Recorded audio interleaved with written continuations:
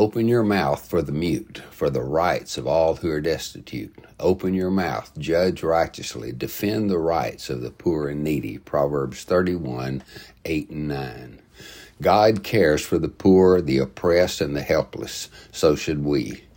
We must speak up for those who have no voice to speak for themselves. This would include persecuted Christians around the world, enslaved people who are abused and sold in human trafficking, oppressed minorities in our own country and in other countries, the lowest caste in countries that have a caste system, children and women in domestic abuse situation, and perhaps the most helpless and silent of all, babies in the womb awaiting abortion.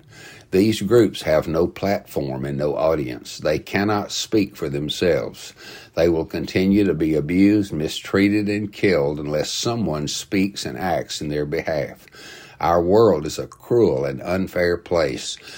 People with power often abuse those who are weaker.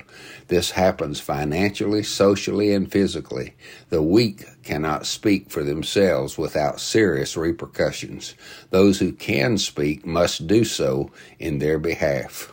Father, give us courage, opportunity, and platform to cry out for the oppressed. Let us cry out to you in prayer and to the world in compassion as we speak up for those who have no voice. Amen.